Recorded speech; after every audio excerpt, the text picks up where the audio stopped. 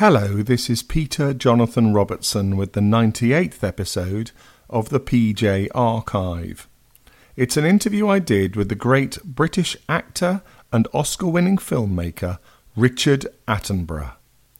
His acting credits include Brighton Rock, The Great Escape, Jurassic Park and Miracle on 34th Street. And he famously directed movies such as Gandhi, Cry Freedom, Chaplin and Shadowlands. Lord Attenborough, who was made a life peer in 1993, died in 2014 at the age of 90. My interview with him took place in London in 1996, shortly after he'd become a grandfather for the 7th time. We began by talking about his work as a goodwill ambassador for UNICEF. You do a lot of charity work over the years. Why did you choose this particular charity? Well, in a way, it sort of chose me to a certain extent. I made a film in India about Mahatma Gandhi, and I was very struck by the deprivation and the struggle just to stay alive that was so evident in so many millions of lives that during the year or two that I was there, that when UNICEF asked if they could have the premiere to benefit UNICEF, I said yes, and said, look, not only you may have the premiere in London, we'll go all over the world. And we did that, and we raised over $1 million for UNICEF. And after that, they asked me if I would become what's called, a very grand name for a very ordinary job, called a goodwill ambassador. And there are 4 of us, Peter Ustinov, Liv Ullmann, Harry Belafonte, myself, and we go all over the world to the coal face where it's right, or we go to government, or we go to whomever. And one of the things that UNICEF has done over the years, of course, is to look after the very existence of children. Well, now, if that's fine, you deal with diphtheria, you deal with clean water, you deal with antenatal concerns and so on, and you find eventually that they are making it. But there is another thing in life too, self-satisfaction, self-respect and so on. There are 900 million people in the world who can neither read nor write, and many of them are children. And what we want to do is to bring literacy, if we possibly can, into the areas of the world where it's almost non-existent, so that having saved the lives and having made life tolerable at least, now they can read literature. I mean literature in terms of technical equipment and so on, in order to work machines, in order to learn how better to do their crops, etc., or sanitation or whatever it be, but also to be able to write themselves and to create something themselves, and indeed at the end of the day to read great works which would open up huge vistas for them. That seems to me a marvellous step to make, and Parker Pens have come up with this idea of appeal. You mentioned Gandhi. You've made 3 biopics now. Have the words of any of those 3 world figures inspired you? Oh yes, Gandhi. I mean, without question. One phrase he said, poverty is the worst form of violence, which is an extraordinary statement to make when you're dealing with the terrifying situation of haves and have-nots, you know. But there's another phrase which I always remember, which needs setting up, but when he was in South Africa as a young man, he was walking along the pavement at the turn of the century with another Indian, and 2 white South Africans came towards him, and of course he had to step into the gutter. And he turned to his pal and he said, you know, it's always a mystery to me that men can feel themselves honoured by the humiliation of their fellow human beings. And this, for a young man to say this, I thought was extraordinary. To what extent are you inspired as a UNICEF ambassador by your love for your own children and grandchildren? Oh, enormously. I think all of us in what we call the civilized world, or the developed world, are aware of our incredible good fortune. I mean, the gap between, not only internationally, but even in the UK, the gap between have and have not is unacceptable in my judgment. It is too great, and it has increased over the past few decades to a terrifying extent. And I think that we not only have to demonstrate in what we say and what we do, but in our own lives and in opportunities such as this one, which is I've been granted, to say, look, I have 3 children. They are all married. I have 7 grandchildren. And I just want to say thank you. I just want to express my depth of gratitude for the fact that all 7 of them will read and write and run and laugh and sing. I mean, that's a gift from the Almighty, isn't it? And somehow or another, one wants to recognize the extent and degree of our good fortune. And so what you do, or what I do and what I'm allowed to do, is something like being involved with UNICEF. Have any of your children or grandchildren ever given any great words of inspiration to you? No, it's please daddy is the usual, or please pappy, which is now the grandchildren's name for me now. What would you say has been your most inspiring moment as a Goodwill Ambassador for UNICEF? I think in Africa, about 4 years ago, being in a village which had no water at all, and which kids usually, had to walk 2 to 3 hours in the morning and 2 to 3 hours at night to fetch water. And UNICEF had managed to find a well and were now digging for this well and sending a great pipe down to bring water into the village. And by the time it was about 9 o'clock, they'd been there since 5 in the morning, waiting and waiting. And suddenly out of this great tube that had been put into the ground, water gushed. And the expression on the faces of those thousands of people is something I'll never forget as long as I live. Has any of these things inspired you to make a film about this? If I found a subject, yes. You've got to have a narrative. You've got to have a story. I don't make documentaries. I make biographies, but they require drama and they require emotion. So the only 2 subjects, Gandhi dealt obviously with colonialism and empire and politics to a certain extent, and Cry Freedom dealt with apartheid, which obviously, in the terms of the history that I'd learnt through Gandhi, meant a great deal. So I suppose, yes, my work related to UNICEF did help me or persuade me that a film which condemned the abomination of apartheid was worthwhile making. Why do you tend to go for biopics, and what the next one apparently is going to be another biopic, isn't it? I'm afraid it is, yes. I don't read a great deal of fiction. I read biographies. I'm fascinated by people men or women, who have changed our lives, who affect our vision, who have redirected our attention, who have stood for a courage, a moral courage, which we are, or I certainly am, incapable of.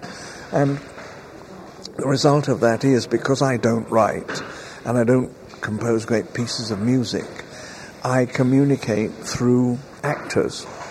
And when I moved from acting myself into directing, what I wanted to do was to use the medium of the cinema to make statements, to make the cry for compassion, to make the plea for tolerance, and to attempt in some way to put back into my work evidence of my gratitude for what I am attempting and have attempted to create in my own work. To express that awareness of my own good fortune through the cinema. If someone were to make a biopic about you one day, who would you like to play you, and how would you like to be portrayed? Oh my God, what a terrible thought. Nobody would be foolish enough to do that.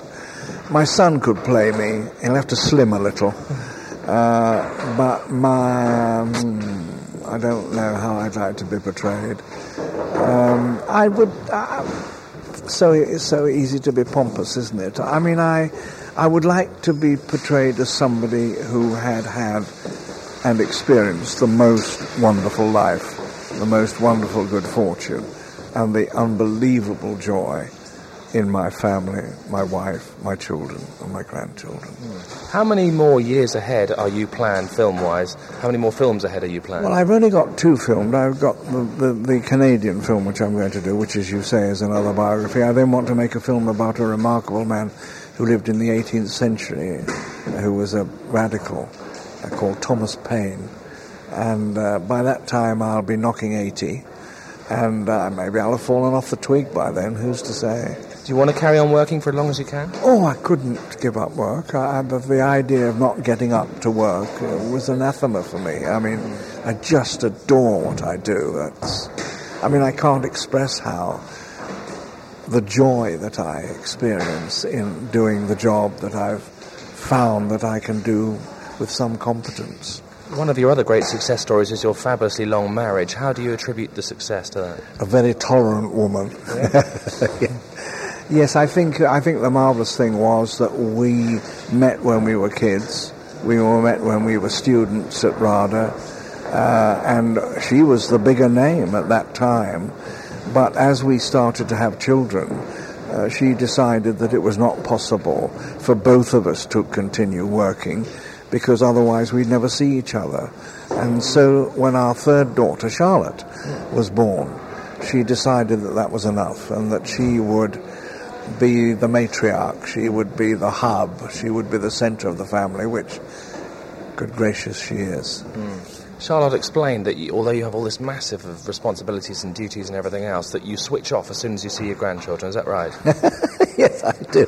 I'm a disastrous grandparent. I mean, they could do anything they like with me. The great thing about being a grandparent is you can spoil them to the most appalling degree, and then when they're overspoilt and behave badly, you can bugger off. Do you see yourself in the grandchildren? Yes, I do. I see some in terms of a sense of humour, obstinacy, wicked deviousness. I'm afraid I see rather a lot of me in them. Would you like your family to follow in your footsteps more? No.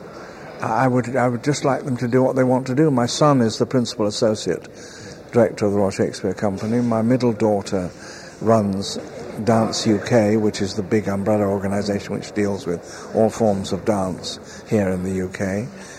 Charlotte, as you know, is an actress. Graham's an actor.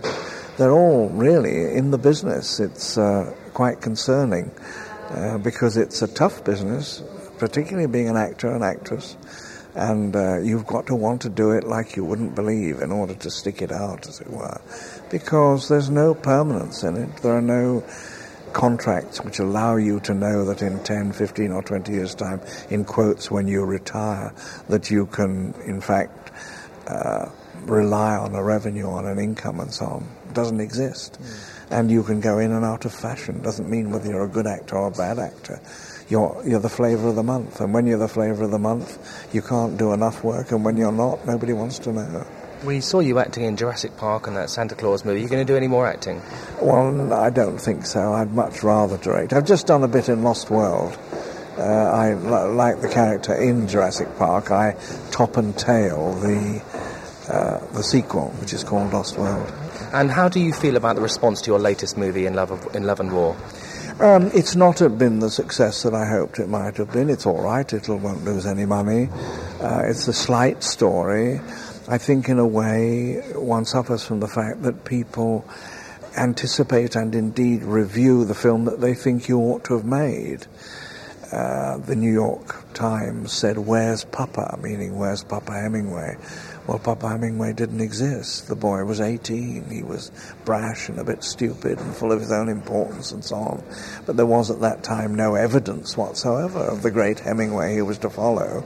And because he's such an icon, Hemingway, I think that a number of people were rather disappointed that, in fact, that didn't emerge in the subject matter. Of all the films you've done, which is your favourite?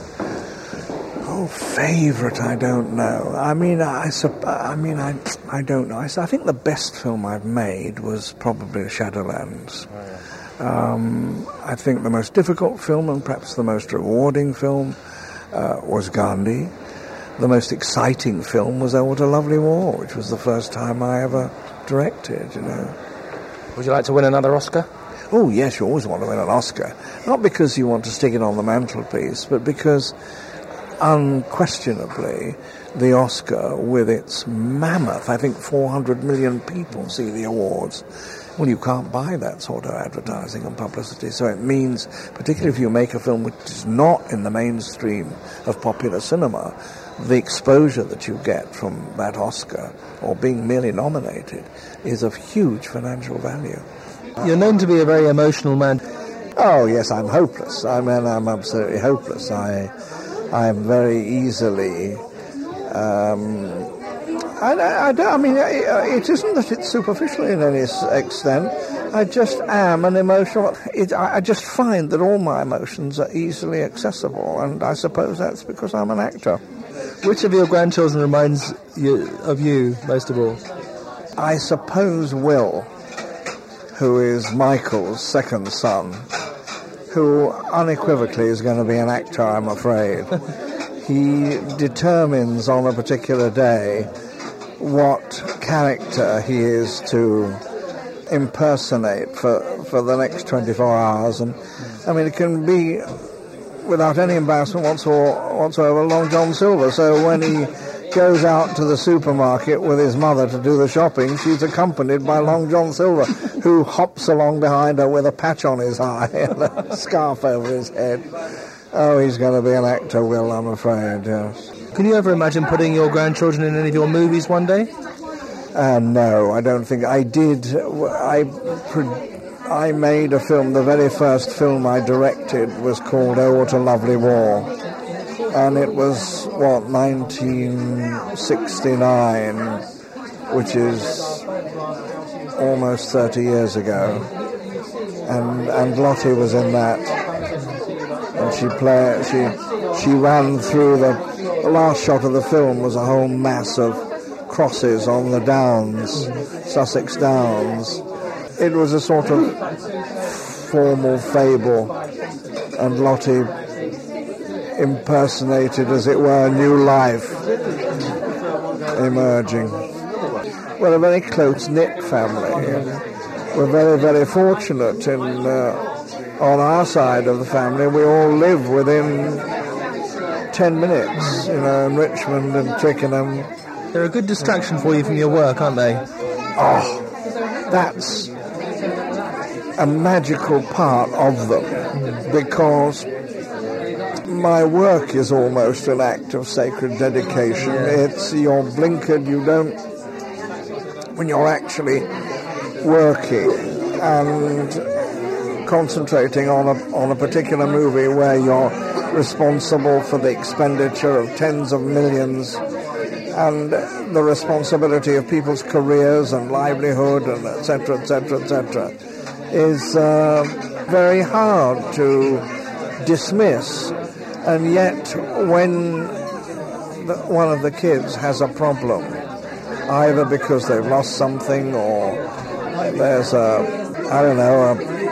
spider in a matchbox or something that is more important as to whether he or she is going to live or not than anything that you've been doing at the cost of 50 million, then the proportion of the importance of the 50 million takes its proper place, I think.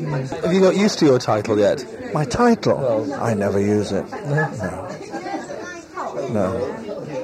I mean, the title as such is sort of silly in a way. I mean, ridiculous. What is exciting is to be part of the legislature and to be able to protest about something or advocate something or question something and so on.